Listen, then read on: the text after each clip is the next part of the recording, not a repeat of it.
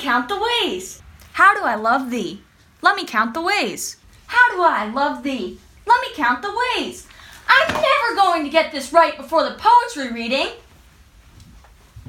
That's it. That's perfect. I love how you just did that. But I didn't say a word. It was beautiful. The sound of silence. Zachary, but the audience Thursday night won't find it so amusing. You said it was a poetry reading, right? Yeah? Then just stand up there and read silently to yourself, okay? And take your bow and sit down. The audience will be thoroughly grateful. Zachary! Mom! Zachary's being impossible again! Would you two calm down? Whistle's getting all upset with all of this bickering. Sorry, Mom. I'll go give him some love. What's all this about? Nothing. Everything is something, so tell me.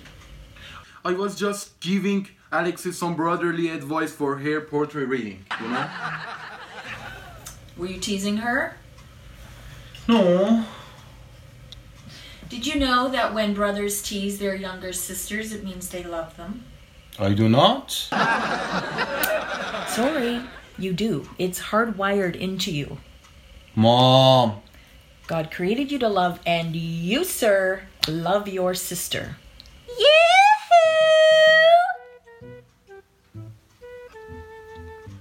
Is anybody home?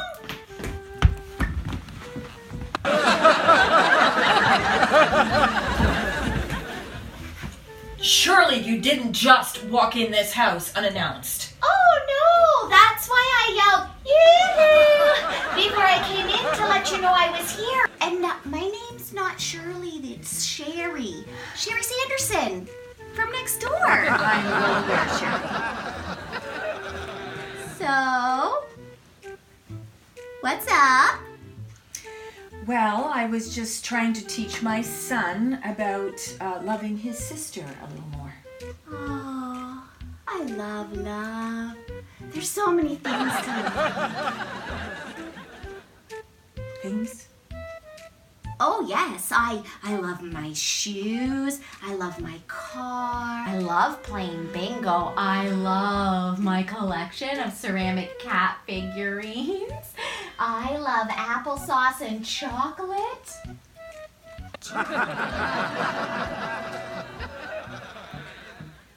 Oh, that's nice. I was referring more to loving one another. Kelly, do you really mean it? You really do love me. It's true what they say. Love thy neighbor as thyself. Oh, I love the whole Bell family. And even Mr. Parsons. I don't know why we have to be separated by walls and hedges. I think that I should just move in with you guys. You can't move in with us, Sherry. Oh, well, you guys can't move in with me because I have a very small place. It's only 2 bedrooms, and Whistle has claimed the spare bedroom for himself when he stays over for sleepovers. Whistle has sleepovers? Did I say that out loud? Don't tell him that I told you. Mom, have you seen my reading? Oh, is this it? Elizabeth Barrett Browning. How do I love thee? Let me count the ways. What? The way you said that, it was perfect. That's because your mother enunciates. One of the things I love about her. It's like she understands the poem. I know a little bit about love. You know what? Your mom just told me that she loves me. Sherry? Oh, I should be going. Yes. Listen, when your mother announces that you're moving in with me, bring a sleeping bag. Okay. Let's hear this poem. How do I love thee? Let me count the ways. I love you to the depth and breadth and height. That's how God loves us, Alexis. He set the example for true love. and it's our choice to follow. Don't look to the wrong things for love, but rather look to our Heavenly Father who loves us all, and then you will know what true love is, both in giving and receiving. I love you, Mom. I love you too.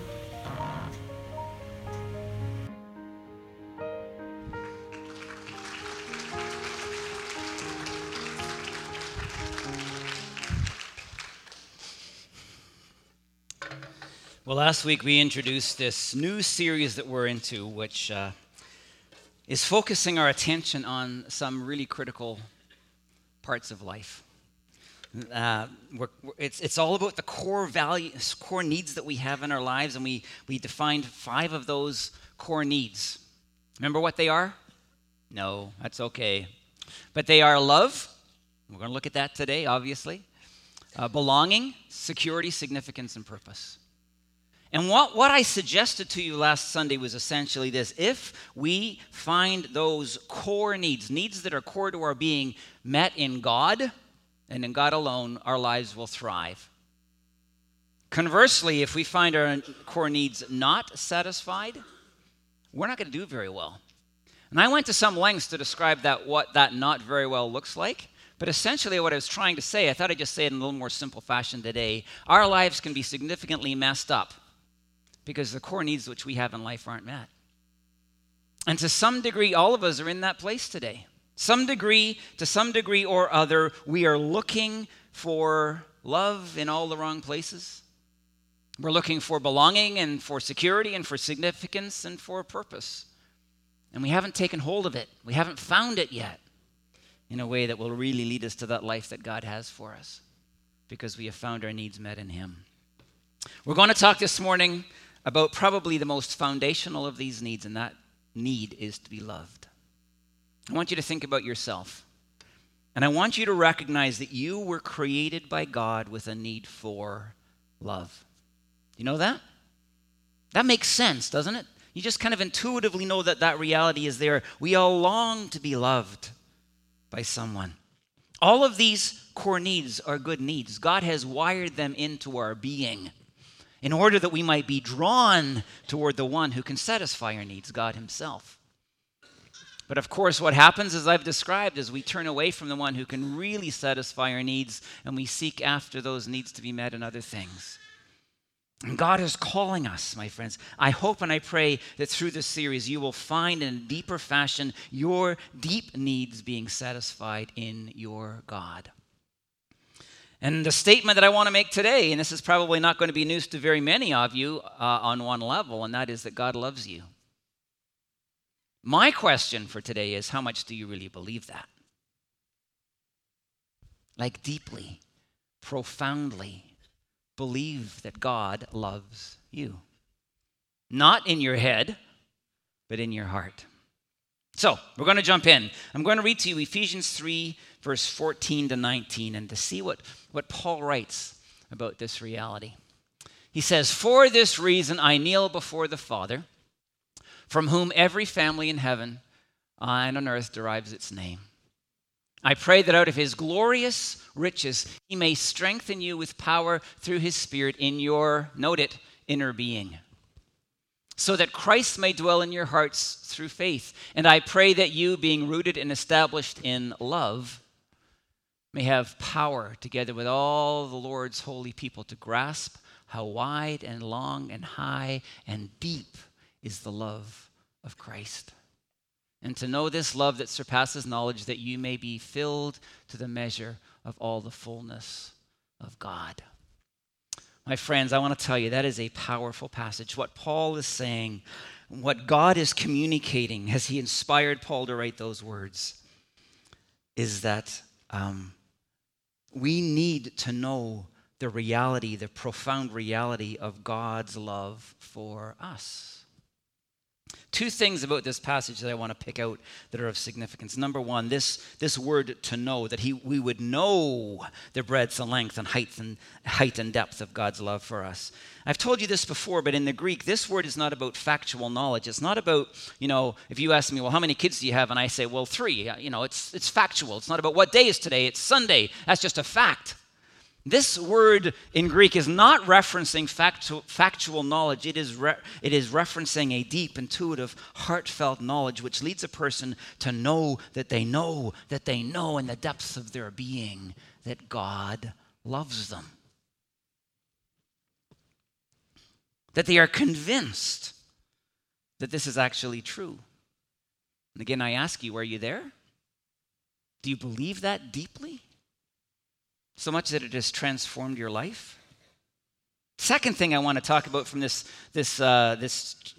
text this morning, and we'll move on to others, but it is the idea of dimension in the verse. Paul says that he wants these people to know the breadth and the length and the height and the depth of God's love for them, which surpasses knowledge, factual knowledge.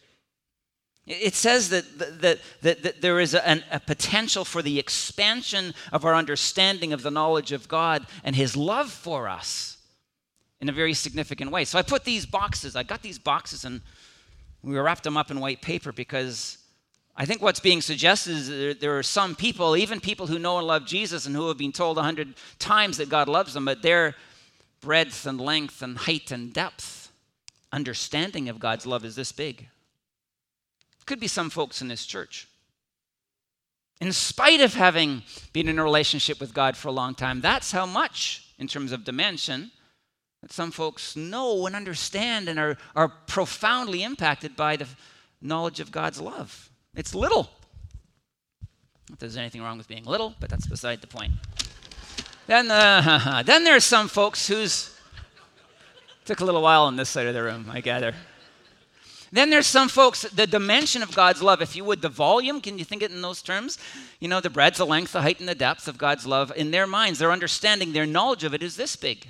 It's greater than it was maybe 10 years ago. It's more than it used to be. They've had experiences of God. They've come to a deeper understanding of God's love for them. It's this size, but not more. And of course, there are people who, for whatever reason, an encounter of God, the Spirit moving in their lives as they have read his word, seeing God's love poured out into their lives, as Romans 5 says, God has poured his love into our lives. The dimension of their understanding, of their knowledge of God's love is this big.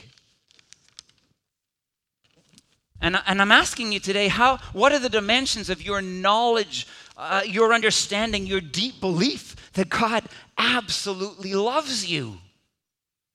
Is it little or is it big? What Paul is saying is the Lord wants that knowledge, that deep, intuitive, heartfelt understanding of his love for you to increase. And that's what I want to challenge today. That's what I want to move you toward today as we think about Scripture and what the Scripture has to say about this. The reality is we can grow.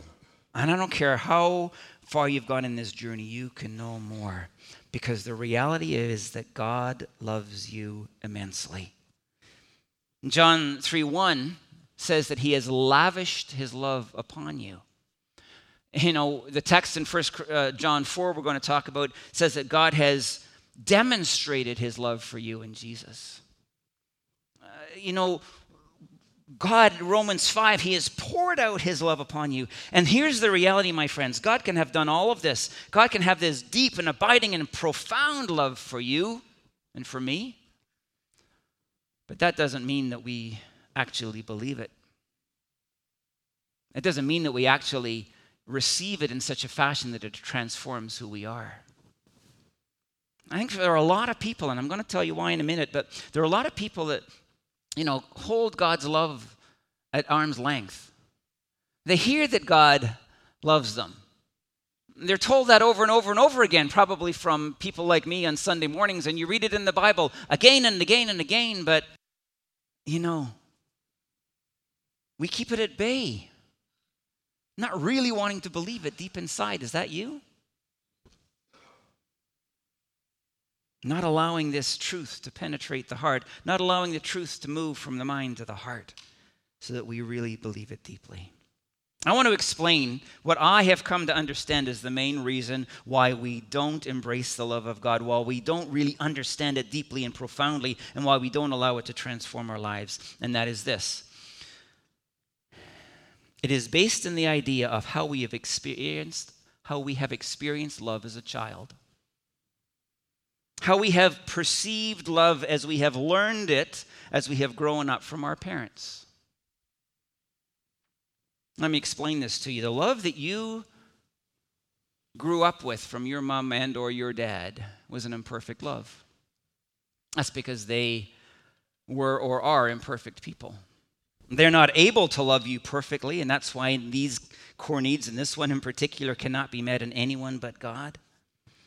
But as you experience their love, you experience, quite frankly, imperfect love. Let me illustrate that a little bit.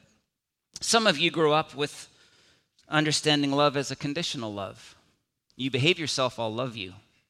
You don't behave yourself, I will withdraw my love from you.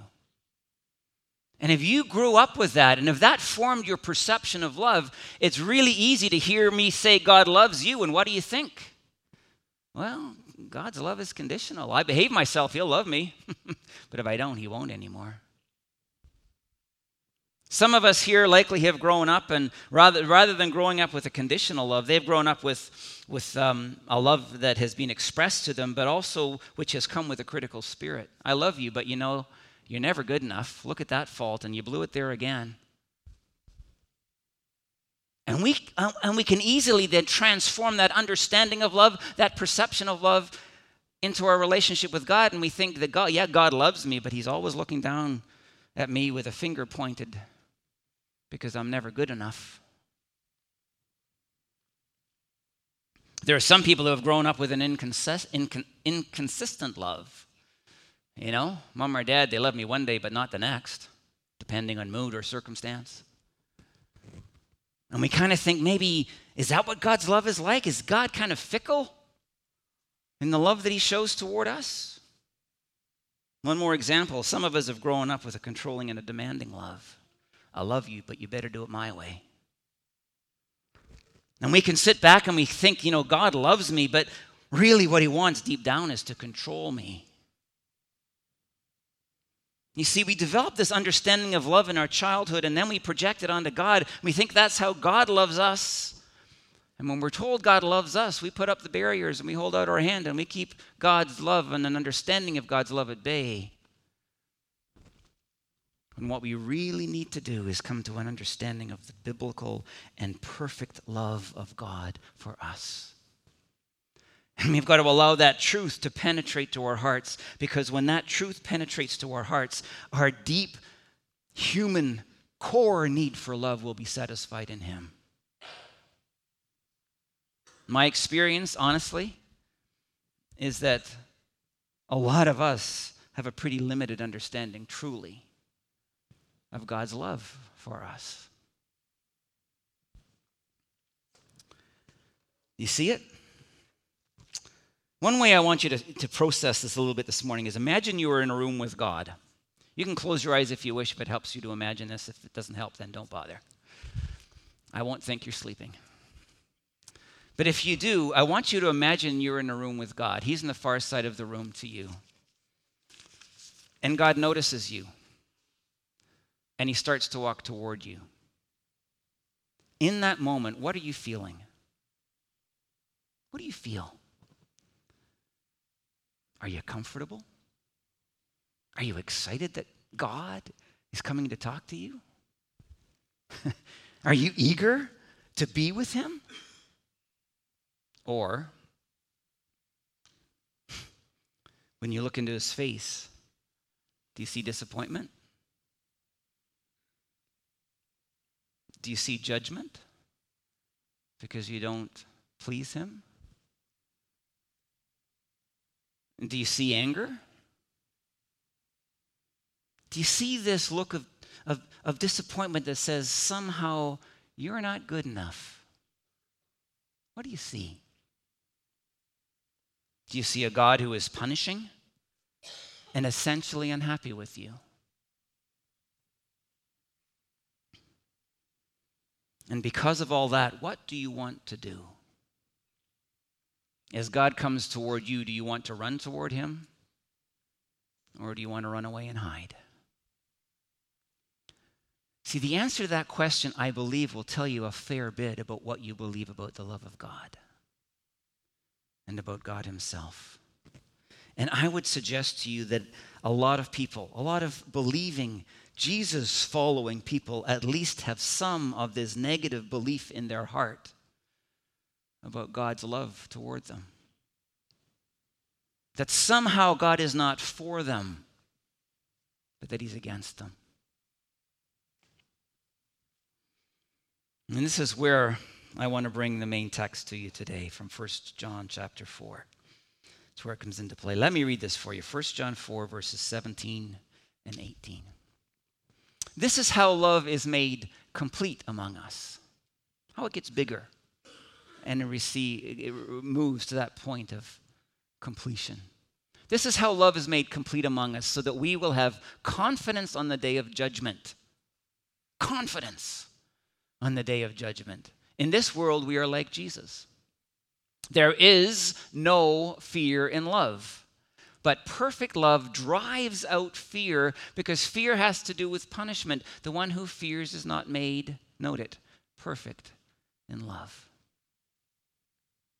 The one who fears is not made perfect in love. You see, what this verse is telling us is that when God loves you, whether we perceive it or not, the love of God has no judgment toward you in it. He has no disapproval toward you. He has no intent toward punishing you. There is no critical spirit in his mind and in his heart as he gazes upon you. There is no thought that you are not good enough. It's just not there. It doesn't exist. That as God thinks of you and in his mind and in his heart, everything is positive and there is nothing of the negative. His love is pure. God is not against us. God is for us, the Bible tells us. There is nothing in his heart toward us but pure love. Now, my sense is, if I'm correct in my assessment that I've described to you, is a lot of you don't easily embrace that. My sense is that I've described his love to you that has none of the negative that so often dwells in our minds toward us. A lot of you will hold that at bay. You will put up a hand and you'll say, whoa, I'm not going to embrace that. I'm not going to allow that to settle into my heart. Well, here's what I want to do. And we did a lot of this last week, and I'll do a little bit of it again today. I want you to think of the Garden of Eden. When Adam and Eve walked with God in the garden before sin, so I'm talking Genesis chapter 1 and Genesis chapter 2. The serpent, evil, sin all happened in chapter 3 and following. I want you to think about those days when Adam and Eve walked and experienced the love of God. They had not sinned, so there was no reason for God to be against them. No reason for God to be critical of them. No reason for God to somehow think they weren't good enough. All he did was delight in them, his creation. All he did was enjoy being with them and enjoy them. Everything, if you would, was positive toward them. I want to tell you this. And if you take nothing more from this point away today, I will be happy. Because of Jesus Christ, because of his death on the cross where he took your sin and my sin to himself, because of his resurrection, we are forgiven. Sin has been removed from us, the Bible says, as far as the east is from the west, and it is gone. God forgives us, and the Bible says he then forgets. And we get to live with God as Adam and Eve lived with God because of the sacrifice of Christ, because of the forgiveness of our sins, as if we had never sinned in the first place. We get to live in the garden In Genesis chapter 2. Do you believe that? That when God looks at you, he doesn't see your sin, but what theologians call the righteousness of Christ? Your sin was placed on Jesus. Your punishment was laid on him, we are told. He took your penalty, if indeed you have trusted him by faith. And your sin is, so the Bible says, gone. So when God looks at you, what does he see? Righteousness, holiness, sinlessness. See, I want to tell you, my friends, God delights in you today as he delighted in Adam and Eve in Genesis chapter 2. God is eager to be with you and to enjoy you as he was eager to be with Adam and Eve in Genesis chapter 2. It's just the reality of this faith of ours. And I want to tell you, you can choose to live in Genesis 3 if you wish. Having sinned, feeling the shame of sin, hearing God come towards you, so much so that you have to run away and hide because you're afraid of his judgment of you. You want to do that, you can do it. But that living is a denial of the cross of Christ. And that living is a denial of the grace of God. And that living is an absolute denial of the forgiveness that Jesus has given to you in and through his death. We get to live like Adam and Eve in Genesis chapter 2, not Genesis chapter 3. What does this produce? I want to take you to one of my favorite verses of the Bible. You've heard it before, and I'm sure you'll hear it again. Zephaniah 3:17. Listen to this. The Lord your God is with you. Can I say it? Because he loves you. The mighty warrior who saves, he will take great delight in you. In his love, he will no longer rebuke you. Do you believe it? But will rejoice over you with singing. I want to tell you, if we can just take hold of these truths, it will transform our understanding of God, and it will transform our relationship with him, and it will transform our life. Because in and through this dynamic truth, which penetrates from our heads to our hearts, we will come to believe more profoundly. Breadth, length, height, and depth. We will have a deeper knowledge of the love of God for us. See, it says that he is with us. I will never leave you or forsake you, Jesus said. He loves you that much. You will never go through any challenge or difficulty in life without Jesus by your side, helping you. He is the mighty warrior who saves. Whatever your challenge, whatever your difficulty, Jesus will fight for you and bless you. It's in his heart to just pour blessing upon blessing upon blessing into your life. And hasn't he done it? Says here that he will take great delight in you. To me, this is where the rubber hits the road. Do you know the Lord delights in you? He delights in you. Delight, high degree of pleasure and enjoyment. I don't think most Christians have a clue about this. He delights in you. When God spends time with you, when God attends to you in his mind and in his heart, he has a high degree of pleasure and enjoyment. He doesn't look at you disappointed and unhappy. He doesn't look at you and say, man, I wish he or she were different than they are. He is pleased. He celebrates who you are. In love. Pure love. What does it say? In his love, he will no longer rebuke you. See, because of Jesus, that rebuke is done. It's over. There's nothing to rebuke in your life because you've been forgiven of your sin, past, present, and future. And God no longer rebukes his children. And what does it say in the end? But he will rejoice over you with singing. You believe that? That when the God of heaven and earth attends to you in his mind and in his heart, you bring him joy. So much so he can't contain it. He has to sing as he rejoices over you.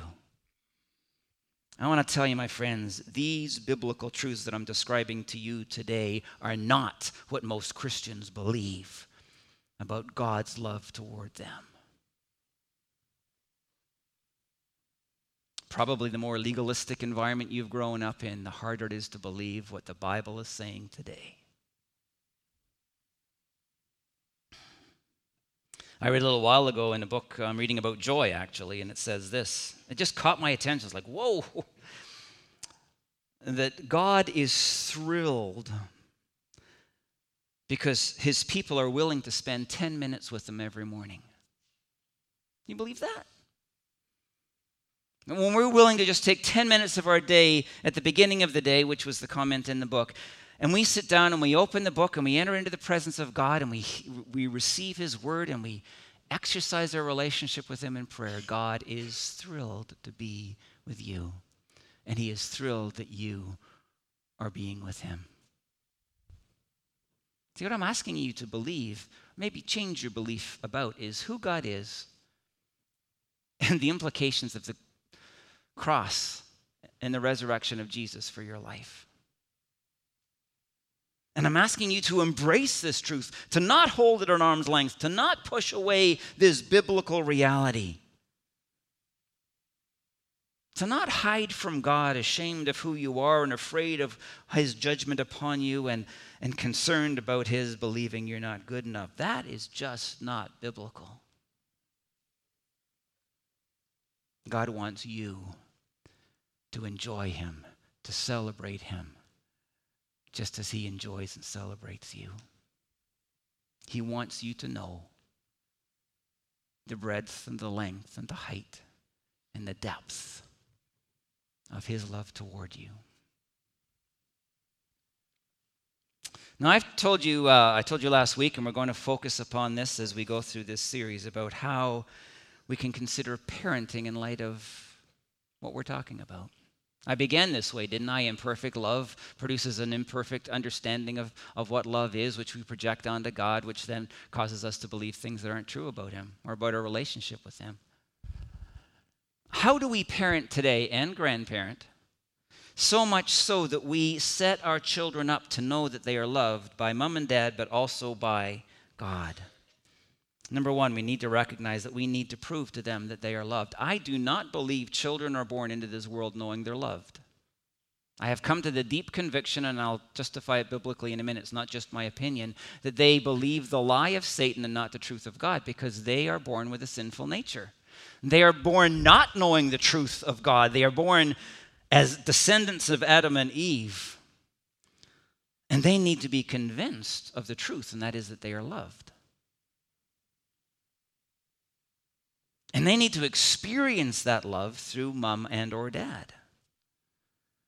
And in time, when that time comes for them to grapple with whether God loves them in the ways that I'm describing, for those who are loved well, it'll be easier for them to believe that God loves them like this.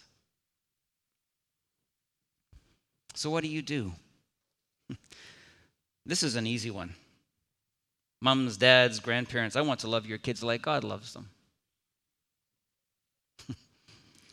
That love will never be a perfect love because we're human and we're imperfect. But my goodness, we can look at what God has done toward us and we can begin to love our kids more in the way that God has come to love us. How do you do that? Number one, you tell them. You know, the Bible is absolutely filled with the Word of God, God speaking to us with the message that God loves us. Look at 1 John 4:7. This is a great passage to dig into in these regards. Dear friends, let us love one another, for love comes from God. Everyone who has been born of God knows God. Love comes from God. For God so loved the world that he gave his one and only Son. The verses are abundant. God has spoken that truth into our lives through Scripture. And I want to tell you this. If we want to love our kids the way God has loved us, we have got to tell them and tell them often that they are loved. Never think that you don't need to use words to tell your kids that you love them. We looked at a passage from Proverbs earlier in the summer. I believe it's Proverbs 17. It says that words have the power of life and they have the power of death. And this is one of the ways that the power of life can enter into the heart of a child. Tell your children that you love them and tell them that a lot. And I don't care what age they are, by the way. There's an older generation maybe represented here of people who never have told their children, I love you. You know what I have to say to you? Get over it. Do it. Have the courage to do what will breathe life into your child, even though your child might be 40 or 50 or even 60 years of age. But when our children are little, tell them what you think about them. Tell them that they are precious to you. Tell them that what you can see in their lives that God has created in them. Tell them that they are your priority. Tell them that they are so, so important to you.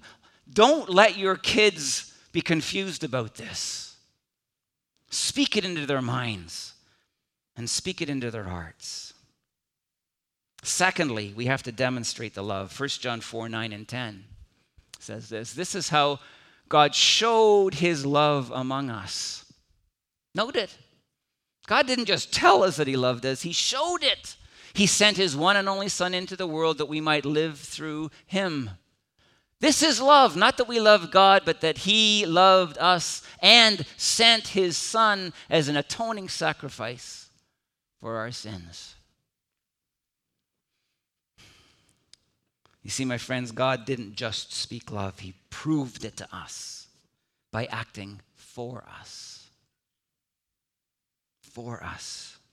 And he did that primarily by the sacrifice of his Son. He sent Jesus into this world to die on a cross so that our needs might be met. Listen, kids are sharp. You probably know this. I'm not going to say anything that you don't know, but you know what? You can tell your kids that you love them, but if your life doesn't back up your words, they will not believe the words. They'll believe the opposite. And we have got to demonstrate to our children the fact that we love them. How do you demonstrate to our children that we have loved them like God has demonstrated this reality to us? Number one, we make them our priority in life. One of the great priorities of our lives. The Lord made us a priority when, my goodness, he sent Jesus to die on our behalf. He said to us, you are important to me. You are precious to me. You are a priority, and I will not leave you alone in your sin. I am coming to save you. My friends, we have to make our kids a priority. We really do. And let me say this before I describe it in a little greater detail. Mums and dads, especially when your kids are little. I'm 60 years old. I've been through it. I get it. You've only one shot at this. You really do. And you don't have that many years to do it. So make them your priority. Make their heart your priority. Make proving to them your love a priority in your life. And what can we do to make them a priority? We can sacrifice for them in many ways. But one of the ways I want to challenge this congregation today in terms of sacrifice is to sacrifice for them our time. Think a little bit about what your priorities are in life. Because whatever your priorities are, that's where your time is going to go. And as you think about making your children your priority, I want you to grapple with this one.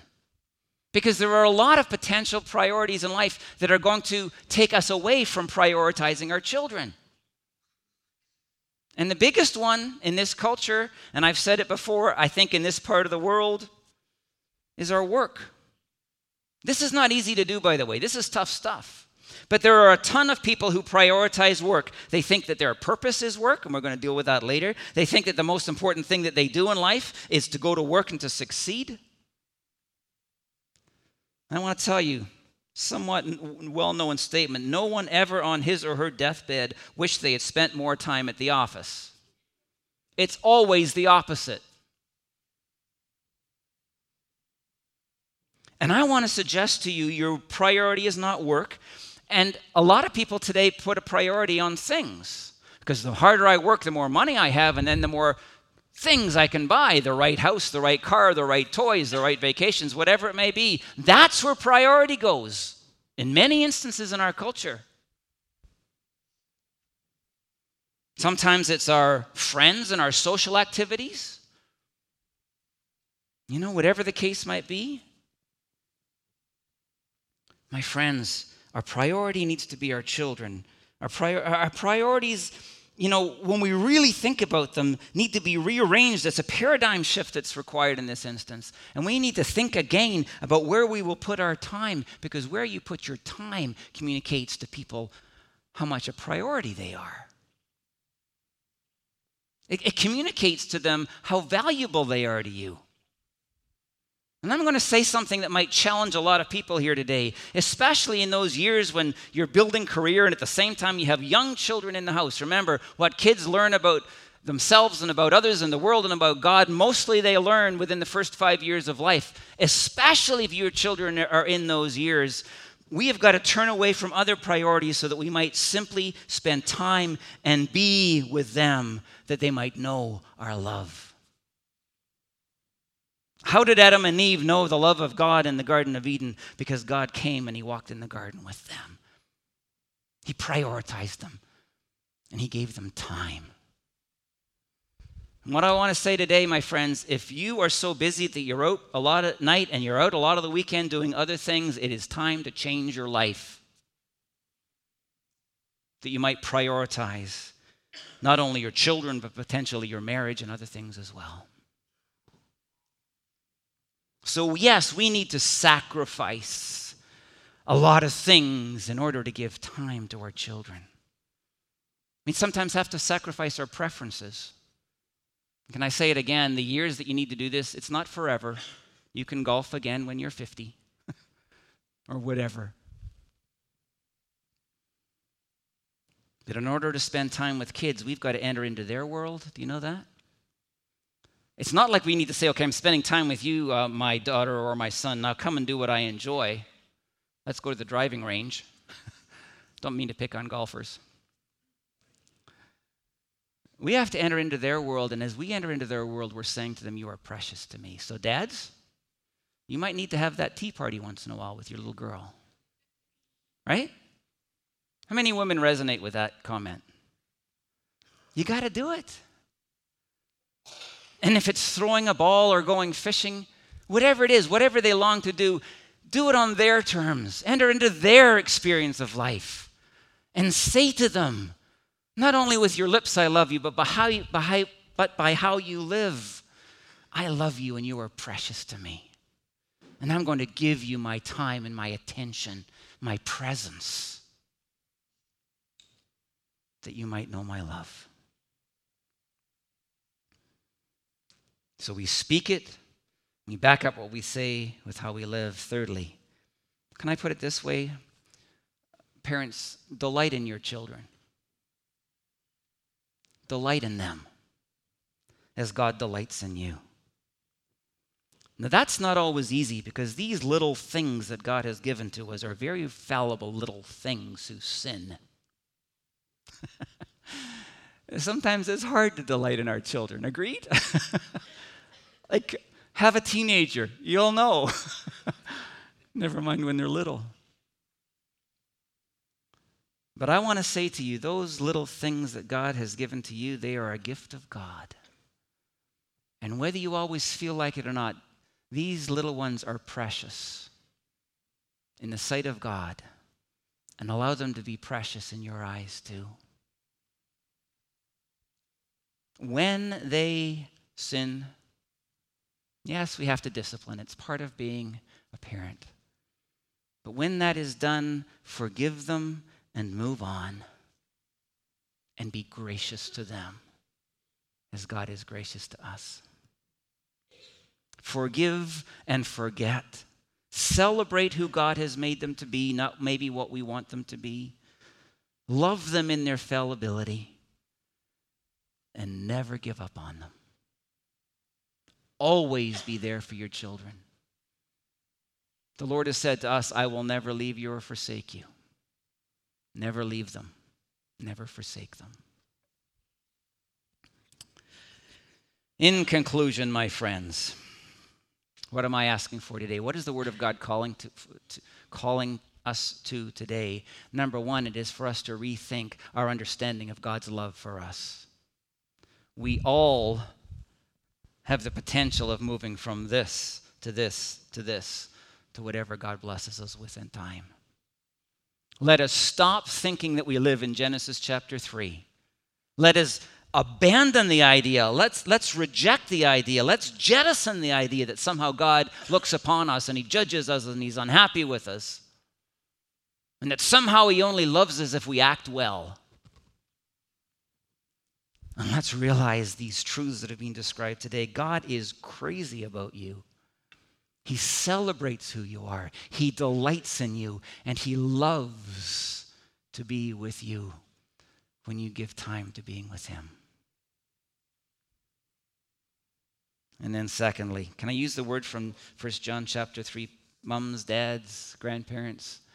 Can we lavish our love upon our kids? Can we make it a priority?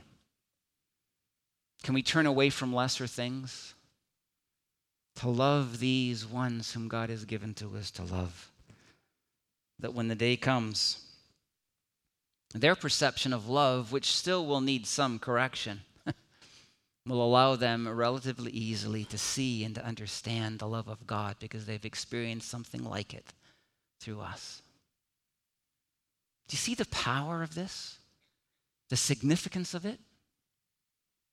The way that we can set a child up for a lifetime, because as we talked about last week, they're looking at life through a grid in which their need for love is met, first of all in mom and dad, and then in time through God, the God who only can ultimately satisfy their core need of love. My friends, what I'm saying is we need to be like God to the extent that we can, and then we need to let God take care of the rest. So, know that you are loved according to the biblical definition of love, and I've given it to you today. And out of that love, go and love your kids in the name of Jesus. Let's pray.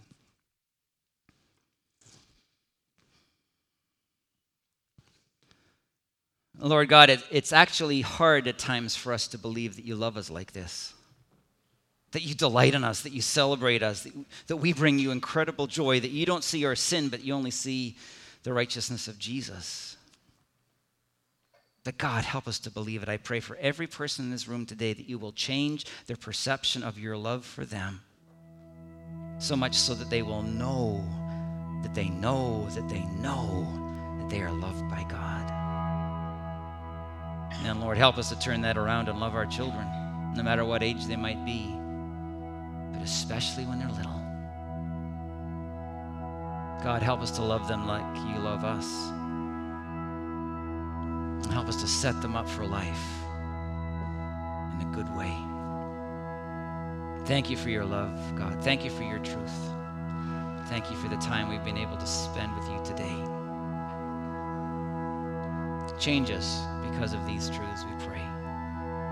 Help us not to fight them, to allow them to penetrate from our head to our heart, that we know your love for us. In Jesus' name we pray.